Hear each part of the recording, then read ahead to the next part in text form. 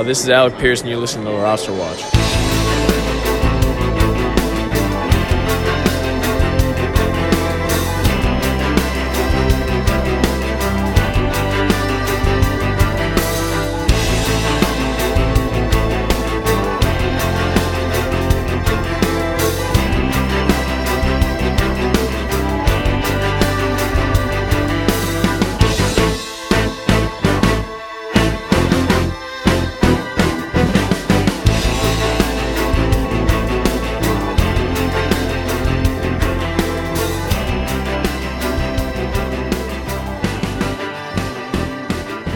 Ladies and gentlemen, Roster Watch Nation, welcome back to the epic Roster Watch podcast, brought to you by RosterWatch.com and by Underdog Fantasy. We can go right now and use promo code ROSTER for a 100% deposit bonus up to $100. They have the big Best Ball Mania 3 tournament that you've seen Trash Man doing the live streams on here. I've been doing them with guests. They also have the new puppy, which is a super flex draft. So make sure you use that promo code ROSTER. Get in the best ball streets. It's a ton of fun over at Underdog Fantasy. Again, promo code ROSTER. And we talk about that new Superflex puppy draft that they have going on. Our guest here, Mark Schofield from the Touchdown Wire. He also has a ton of podcasts over on the SB Nation, platform. Right now, the Touchdown Wire is putting out their top 11 at each position. So make sure and go check that out. And where you can find all that stuff linked as at Mark's Twitter account. It's at Mark Schofield. That's spelled Schofield. Mark, second time on the show. Welcome back, brother. Awesome to see you. Alex, it's great to see you again. Great to be back. And we were catching up before the show. We actually, I think, saw each other across a crowded room in Indianapolis at the Combine. It's just absolute chaos there. You get the media scrums. You're fighting for position at the podium. I think we're just kind of like, hey, what's going on, man? But we didn't get a chance to catch up. But it's great to see you again, man. Excited to be here. I know we got a lot of stuff. It's July, but we still got a lot of stuff going on. We got Scott Fish Bowl that people are making drafts in right now. I know we're going to talk about that. We've got training camp coming up. So even though it's the dead of July, NFL, fantasy football, none of it stops. Well, it's the only time that I can get my friends on the podcast to come talk, right? I mean, during the season, the season starts, man, it's just madness. It's the world's fastest marathon. I tell people all the time, like, because, we get to do this for a living, and people are like, what's it like in the fall? I'm like, it's absolute chaos. I don't sleep. Like, it's just madness, and it doesn't stop until June. And then we pick it up again. So yeah, man, for sure. It's like I know that my people are alive just because I see their Twitter feeds going. I'm like, all right, they're fine. I'll catch up with them. I'll talk to them. I'll talk to them once the madness is over. All right, but hey, the madness is just starting. It feels like Scott Fish Bowl always. I mean, for us, we've been doing the fantasy best ball stuff for months now, but it feels like this is the time when people, it gets back into the mainstream ethos a little bit. And my Scott Fish Bowl draft is in the Austin division. We're only through 2 rounds. So you're a little bit the first guy that it got off to a slow start. The first drafter, he took up his whole clock. And so we've gotten off to a slow start. It's picked up since then. I'll talk about some of my – hey, how about this? I want to hear your picks. Yep. But let me tell you what mine are, and I just kind of want to get your take on this. I picked from the 102, and when I signed up for this, I forgot. We got to pick our draft slots when we were signing up for these divisions, and I said, "Well, it's a super flex, so of course I'm going to want an early pick because I want to get a premier quarterback, and then I want to pick at the 2-3 turn because that way." Just the way that things fall with all these simulations I've done, you're going to have a second good quarterback there and another premium player to where you can. And then I totally forgot that this thing has a third round reversal. Yeah. So my whole strategy's been thrown down the window. Yeah. So I personally was a complete coward. I went Patrick Mahomes at 1.02 and just seeing how thin, quarterbacks were going to look by the time I picked again at the 311.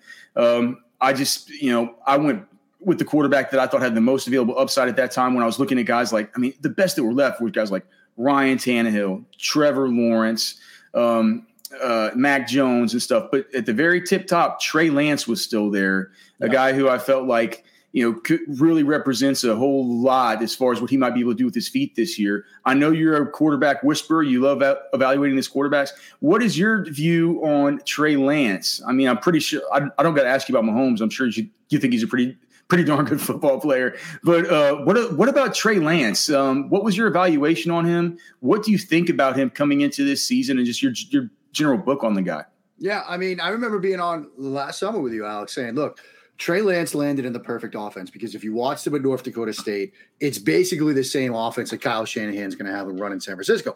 And I remember telling you, look, like if you're certainly in Dynasty, but maybe even a redraft, get yourself some Trey Lance shares because he'll be playing sooner rather than later. And here we are. And, here we are in the middle of July here. And it just certainly looks like he's going to be the starting quarterback. And I'm very excited about his fit in that offense. I'm very excited with some of the weapons they have around him. Certainly with the idea that they're keeping Debo, that they're not going to move him, that they're not going to trade him, that he sort of stepped away from that trade request. Now you've got Debo and Kittle around him with the stuff they do in the run game as well. The stuff he can do in the run game. I'm really excited about him this season. And interestingly enough, you said, like you pointed out in the SFB, you could pick your draft slot.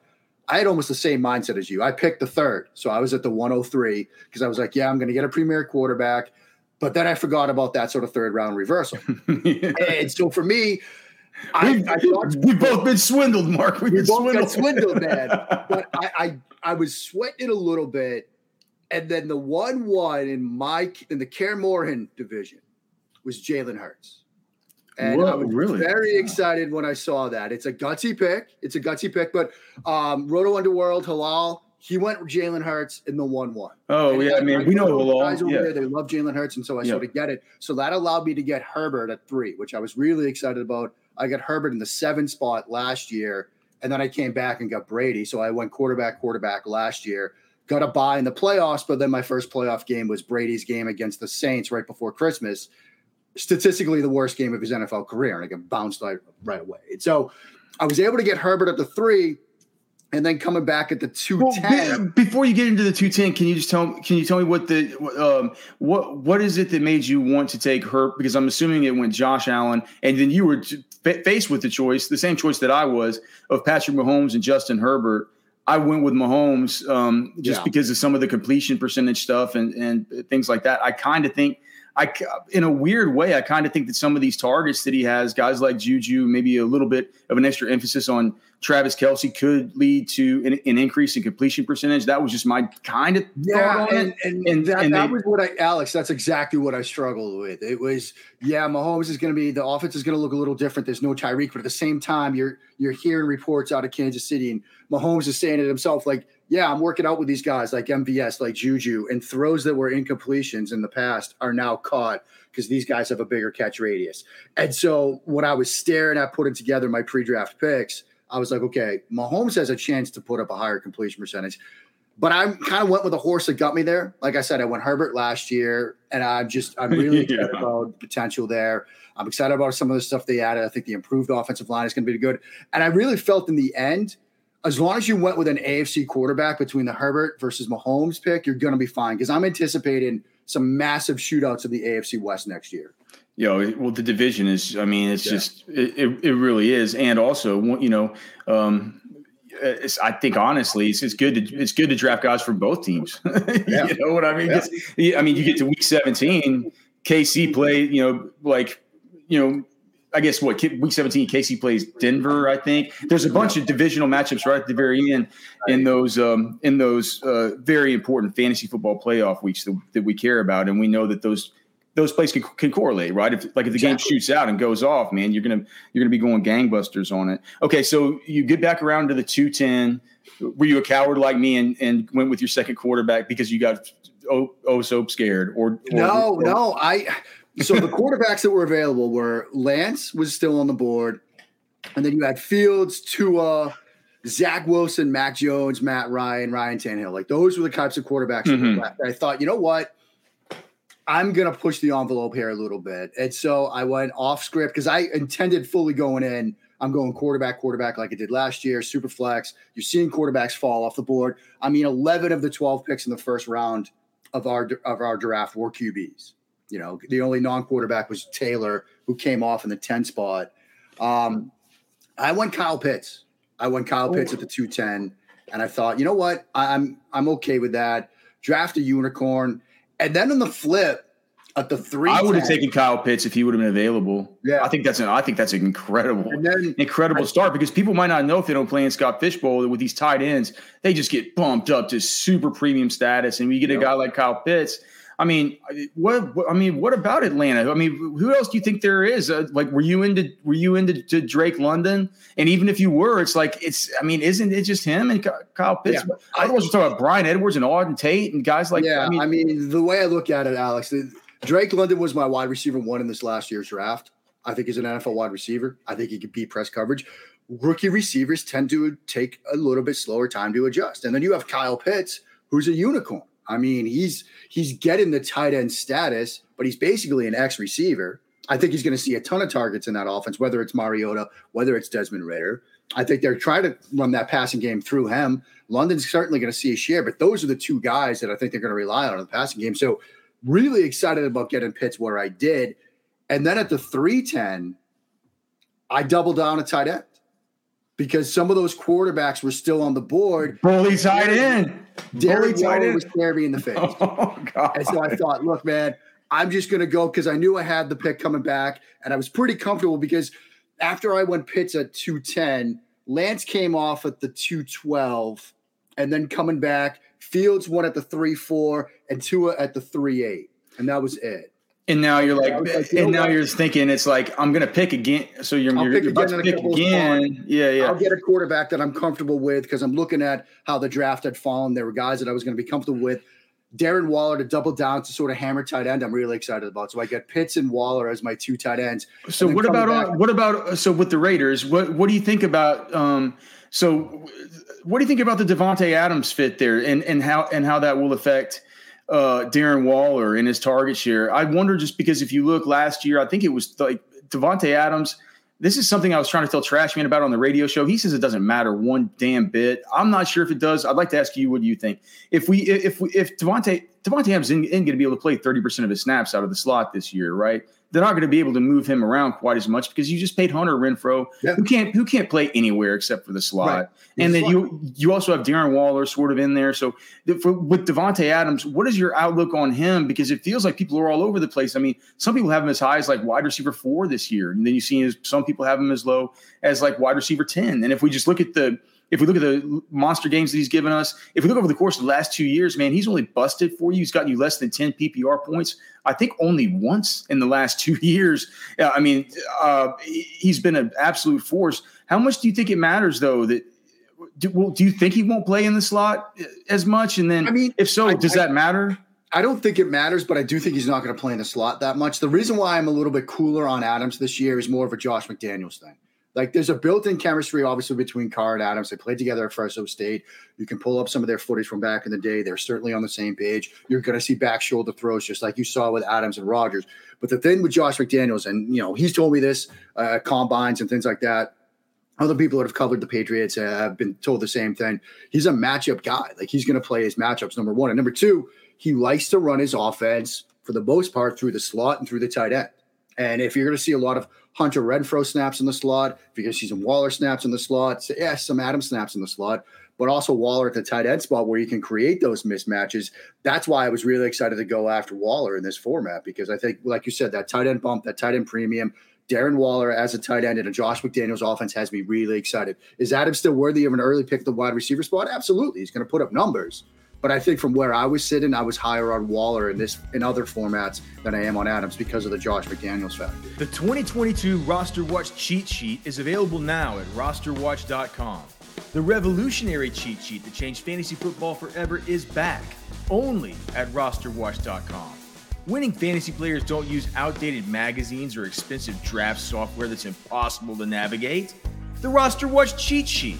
All you have to do is follow the 3 simple rules. That's it, 3 rules. Guys, it couldn't be easier. The Roster Watch cheat sheet. An expert quality draft is always guaranteed. The Roster Watch cheat sheet. It's only at rosterwatch.com. And as long as we're talking about the Josh McDaniels factor, I mean, there's, like, as you've mentioned, you've covered the Patriots, you're a fan of the team. You don't live there anymore, but still clearly a maniacal and close observer. Yeah. What does it mean for Josh Jacobs? They declined to pick up a 5th-year option on the guy. Is it just because he kind of comes from a school of like, man, we're not gonna overpay a veteran running back. You know, like we're gonna run a committee here. You know, we're not like. What does this mean for the running backs there in?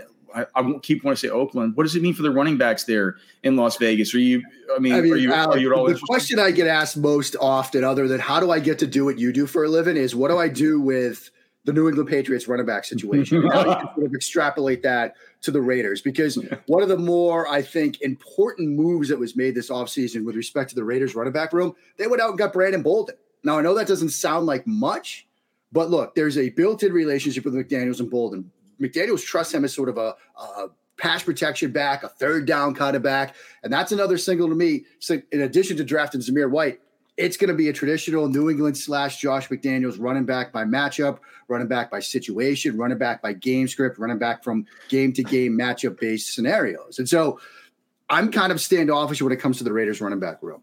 And, not in the 5th-year option is one thing, but McDaniels, again, it's that sort of matchup-based philosophy where 1 week they might feature Josh Jacobs a ton. He might be in the script. They might try to get on the ball out of the backfield. Another week they might say, look, the matchup just isn't there with the running backs against their linebackers, or it's not there against their defensive front. So we're going to spread things out. We're going to see a lot more Brandon Bolden perhaps, or Kenyon Drake. And so I'm very standoffish when it comes to the running backs in Las Vegas, just because, again, of that Josh McDaniels factor.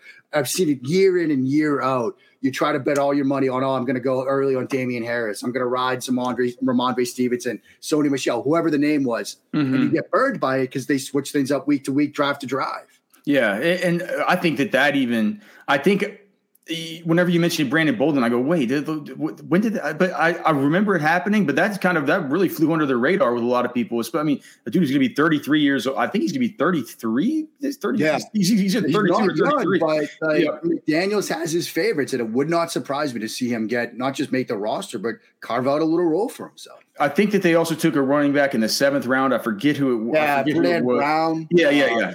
So UCLA. But they did draft Zamir White, which to me means like Josh Jacobs, if he's going to be the early down banger. I mean, Zamir White is just the perfect replacement for that. For those much that cheaper. Still believe Amir Abdullah is on that roster too. For those believers like myself, you're still an Amir Abdullah believer. Day, yeah. Hey, speaking of Senior Bowls, he had a terrific Senior Bowl week for sure. Yeah, I remember. So what about your 4th round pick? So were you able to get that quarterback that we discussed? I went Mac Jones. All right, maybe a bit of a homer pick, but the completion percentage bonus, because I mean he's going to take care of the football. Like Matt Ryan, I was debating between Ryan and Mac at that spot. Ryan went at the 4-2, so I went Mac at the 4-3, and I'm kind of okay with it. Interestingly enough, Zach Wilson went at the 4-6, so you've got Tannehill and Trevor Lawrence still on the board. So, people that waited, Goff as well, like there's still options. But I think what about Daniel Jones? Is he still on board? What's that? What about Daniel Jones? Oh, Daniel Jones is still on the board as well. So, there are still quarterback options. I mean, we've got a guy in the 10 spot that went Jonathan Taylor, Christian McCaffrey, Austin Eckler. Like he's gone RB. Like that's, if you want to win SFB, like you got to do something out of the ordinary. Now, he's going to have a quarterback. He's on the clock right now. He'll have his pick of those quarterbacks if he wants to go QB. But with the 2 QBs, the 2 tight ends, I feel pretty good about that start. Obviously, I'm going to be chasing running back and receiver now, but I'm comfortable with the depth at those positions to be able to build out some options there. There's some good ones that are left too, I'm sure. It's like, I mean, there's some real good ones that keep falling. I mean, I saw Cam Akers in one of these like come off the board in round 6 or something like that. So with all the hunger for the quarterbacks, man, it really pushes down a whole lot of these guys, especially dudes who are getting in the 3rd round and stuff. Anyway, who seemed like good values. Well, I only brought up Daniel Jones because I find that a really interesting thing this year. It feels like he's a sleeper that a lot of people like. Taking kind of late an underdog or maybe as a quarterback too. In some of our simulations for super flex drafts, if we get busted out on our second quarterback in the first 4 rounds or so, it feels like Daniel Jones is a guy we can consistently keep getting in managed leagues, which are different from Scott Fishbowl. And Scott Fishbowl, he's going to be going long before then. But I mean, I got Daniel Jones in a simulation last night in the 10th round of a simulated home league. Just as a quarterback, as a quarterback evaluator and as a scheme, an X's and O's guy, what do you think about Daniel Jones? I mean, he's been you're booking him thus far, and what can it mean moving forward? If he does the Brian Daboll thing really mean much to you? The improved offensive line? I mean, it does. It does in a sense, Alex, because we saw what Daboll was able to do with Josh Allen, and certainly Josh Allen may be one of one. An elite, rare type of player that people like myself missed on when he was at Wyoming. I'm speaking of Senior Bowls. I remember him down in Mobile, sort of struggling at times, and people were just wondering. I'm not so sure about this guy, but Daboll was able to make it work and get Josh Allen to the point where people look at him now as perhaps one of the top 2 or 3 quarterbacks in the entire game. Now, can Daboll do that for Jones? No, I don't think so. But you look at with Daboll and what he brings to the table, Mike Kafka, who's coming in as their sort of offensive coordinator, obviously Daboll's going to be calling plays. Right. But there's a record there of doing things that will help the quarterback out from both of those guys with some defined half-field reads, some pass concepts that are catered to the quarterback's strength. One of the things that Daboll did was cater that offense to what Josh Allen does well, velocity, reading, half-field concepts, pushing it downfield, stresses defenses with his arm. And I think you'll see similar stuff from Jones because I think he's got that potential and ability. I've been clamoring for years to have the Giants push the ball downfield because, interestingly enough, even though he's in a sort of RPO, one drop step kind of offense at Duke, that's what he's been playing in most. Mm-hmm. When he's allowed to push the ball downfield, that's where you think he's at his best. And I think Daboll and Kafka are going to put him in that scenario. The question sort of becomes, is Tony going to pan out? Is Golladay going to finally come to fruition? They drafted a receiver perhaps because of Tony's situation, Wan'Dale Robinson, more of a gadget type guy. Can they give him the vertical options downfield? If they can, with the new minds around him, I think Jones can pan out this year. Yeah. Do you like Daboll? I do. Do you like him? I like Daboll a ton.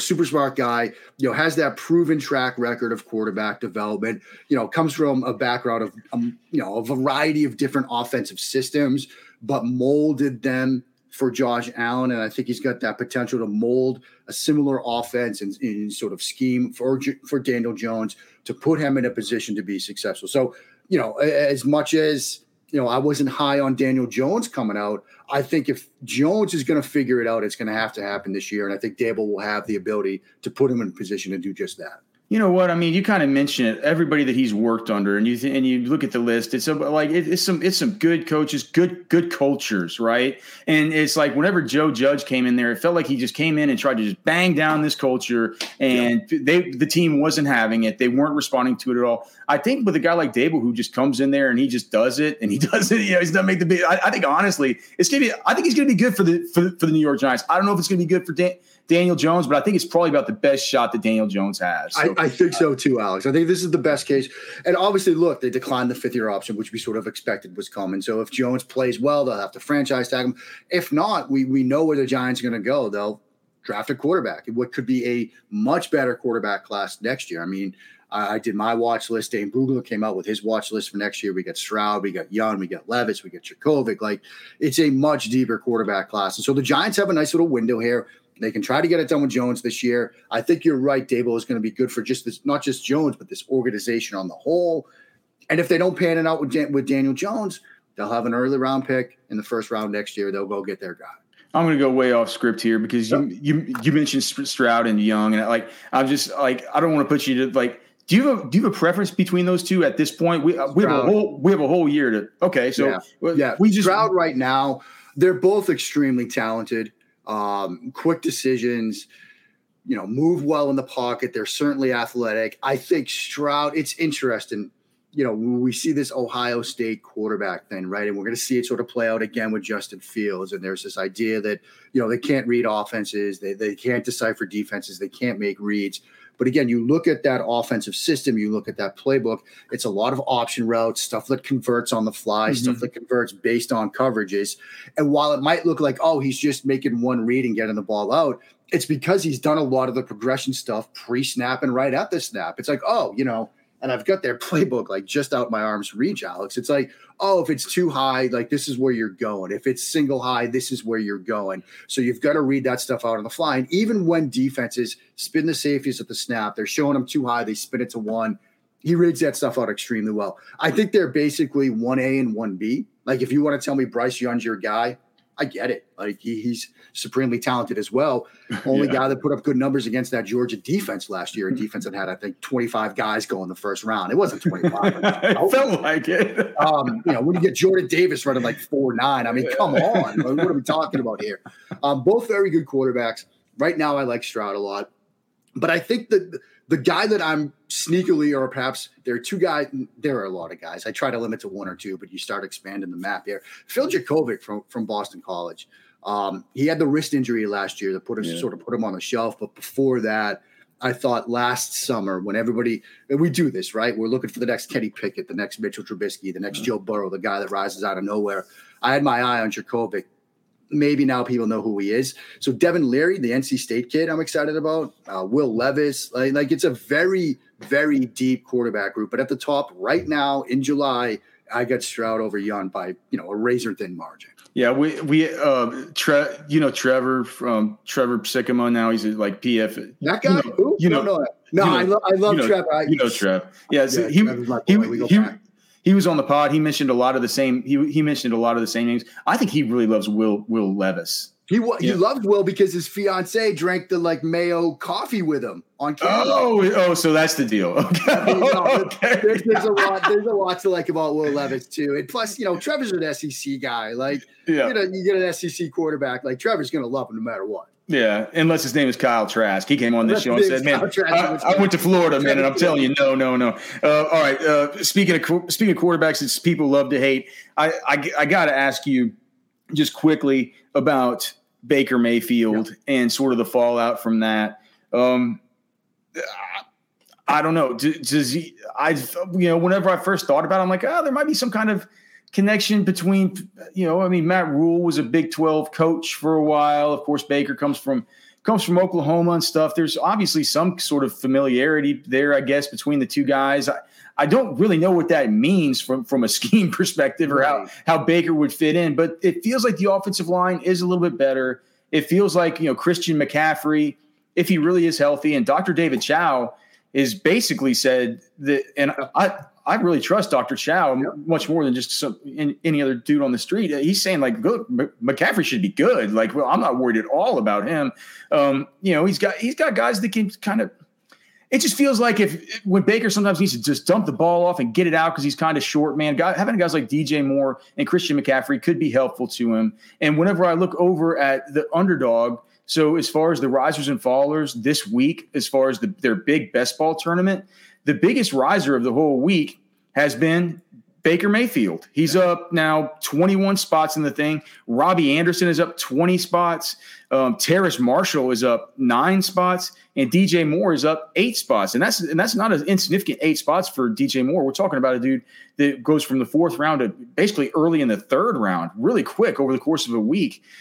What do you think Baker Mayfield? What do you think is in store for him? I mean, are we being presumptuous even saying that he's going to definitely be the starter there? I would like to hear your take on Baker and what it means for the offense. Yeah, it's interesting. We're recording this on Tuesday the 12th, right? I'm putting the date here because Baker and Scott Fitterer, the general manager, literally are meeting the media today. And the GM said, look, it's an open competition. And Baker's like, I'm just here to compete. He's the starting quarterback. This idea that it's an open competition, that's to sort of save face given what they paid to get Sam Darnold last offseason. I think they got to sort of save face and put that out there. This is Baker's job. I will be stunned if he's not the starter. And I think the case for Baker Mayfield in Carolina, you can make it a couple of different ways. One, look, he was playing hurt last year. You watch him on film, missing throws and things like that. He was struggling. And as somebody with a torn labrum, it's sometimes hard to throw the ball. It's sometimes hard to carry groceries with a torn labrum. He's out there playing on NFL Sundays with a torn labrum and try to thread the needle on throws. It's hard. The fit is interesting. Ben McAdoo back in that 2018 year was asked his top quarterbacks, and he had Baker Mayfield 6th of that quarterback. Oh, that's interesting. He had Mason Rudolph ahead of him, I believe. Wow. So that maybe tells you what McAdoo thinks of him. But at the same time, you look at McAdoo's offense, you look at a couple of different things. You look at getting the ball out quickly, spreading it, that sort of West Coast influence, a lot of quick throws, getting the running back involved, i.e. Christian McCaffrey. And you also sort of look at the tight end position. They get the tight ends involved a lot. Mayfield loves to attack the middle of the field, loves to throw to the tight ends up the seam. You start thinking maybe an Ian Thomas, maybe even Tommy Tremble, Stephen Sullivan, some guys that, aren't really household names, but they might see some opportunities. And certainly you look at Robbie Anderson on the vertical stuff because Mayfield can throw the deep ball. You look at DJ Moore and some of those quick routes.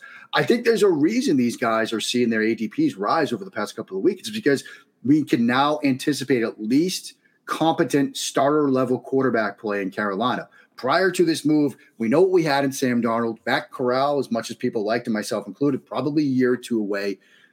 Mayfield, prior to the injury, was a sort of, quarterback, if you're just ranking guys in terms of traits, in that like 12 to 16 perhaps range in the NFL, which is a pretty good quarterback.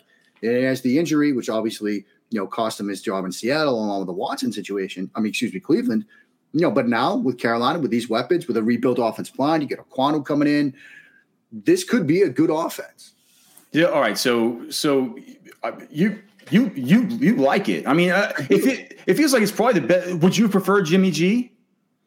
I think, interestingly enough, I made the case for Jimmy G being the better schematic fit in McAdoo's offense because he's like pure West Coast guy, like West Coast offense, all that stuff, which is McAdoo's thing. And I've talked to people that have talked to McAdoo directly and said that, he's a West Coast guy. Like he likes the Garoppolos of the world. At the same time, I think Mayfield's a better quarterback right now. I mean, I think he's a better quarterback. He's got a little bit more to his game. He's got the ability to create a little more outside the pocket, offer structure, and things like that. And so while I think the fit with Garoppolo, what might have been better one-to-one schematically, I think Baker is the better quarterback.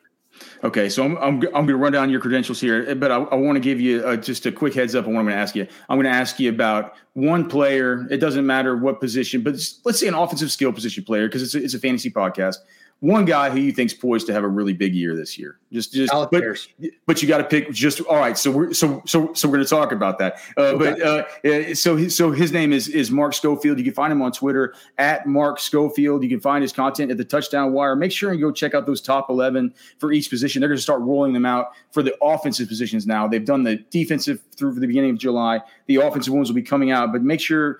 Roster Watch Nation, mobilize, unite, man. Go give our boy Mark a follow. He's super smart, super awesome dude, and we would really appreciate your support there for him. You can also hear him on his a variety of SB Nation pods that you can find there on his Twitter as well. Just another quick reminder, if you're listening to this podcast, you like the content, give us a 5-star rating, review, thumbs up on YouTube, whatever else I'm supposed to ask that the marketing people tell me to ask for.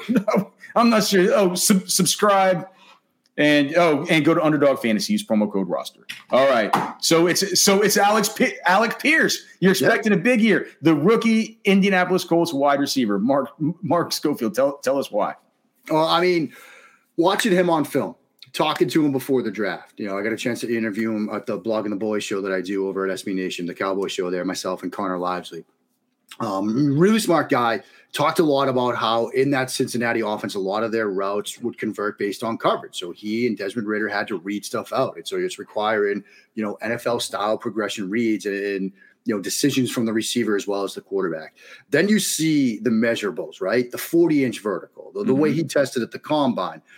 It's a little shout for those that think, I should play one sport in high school and specialize in that. He played volleyball in high school as well as playing football. He credits his 40-inch vertical with that because he's like, look, I'm jumping all the time. That catch radius is massive. And you think about this Indianapolis Colts offense, I think Matt Ryan still has some juice left in the tank. Like I said, I considered him in the Scott Fish Bowl and where, he came off the board right before I picked Mac Jones. I think this is a perfect situation for a rookie receiver to be a quarterback's best friend. I think he's going to see a lot of targets in that offense. I think that he's going to have that opportunity to bail Matt Ryan out on some throws that might be a little bit off the mark. And so in terms of somebody I'm targeted in, any format, it's Alec Pierce. I think he's going to have a big year as a rookie wide receiver.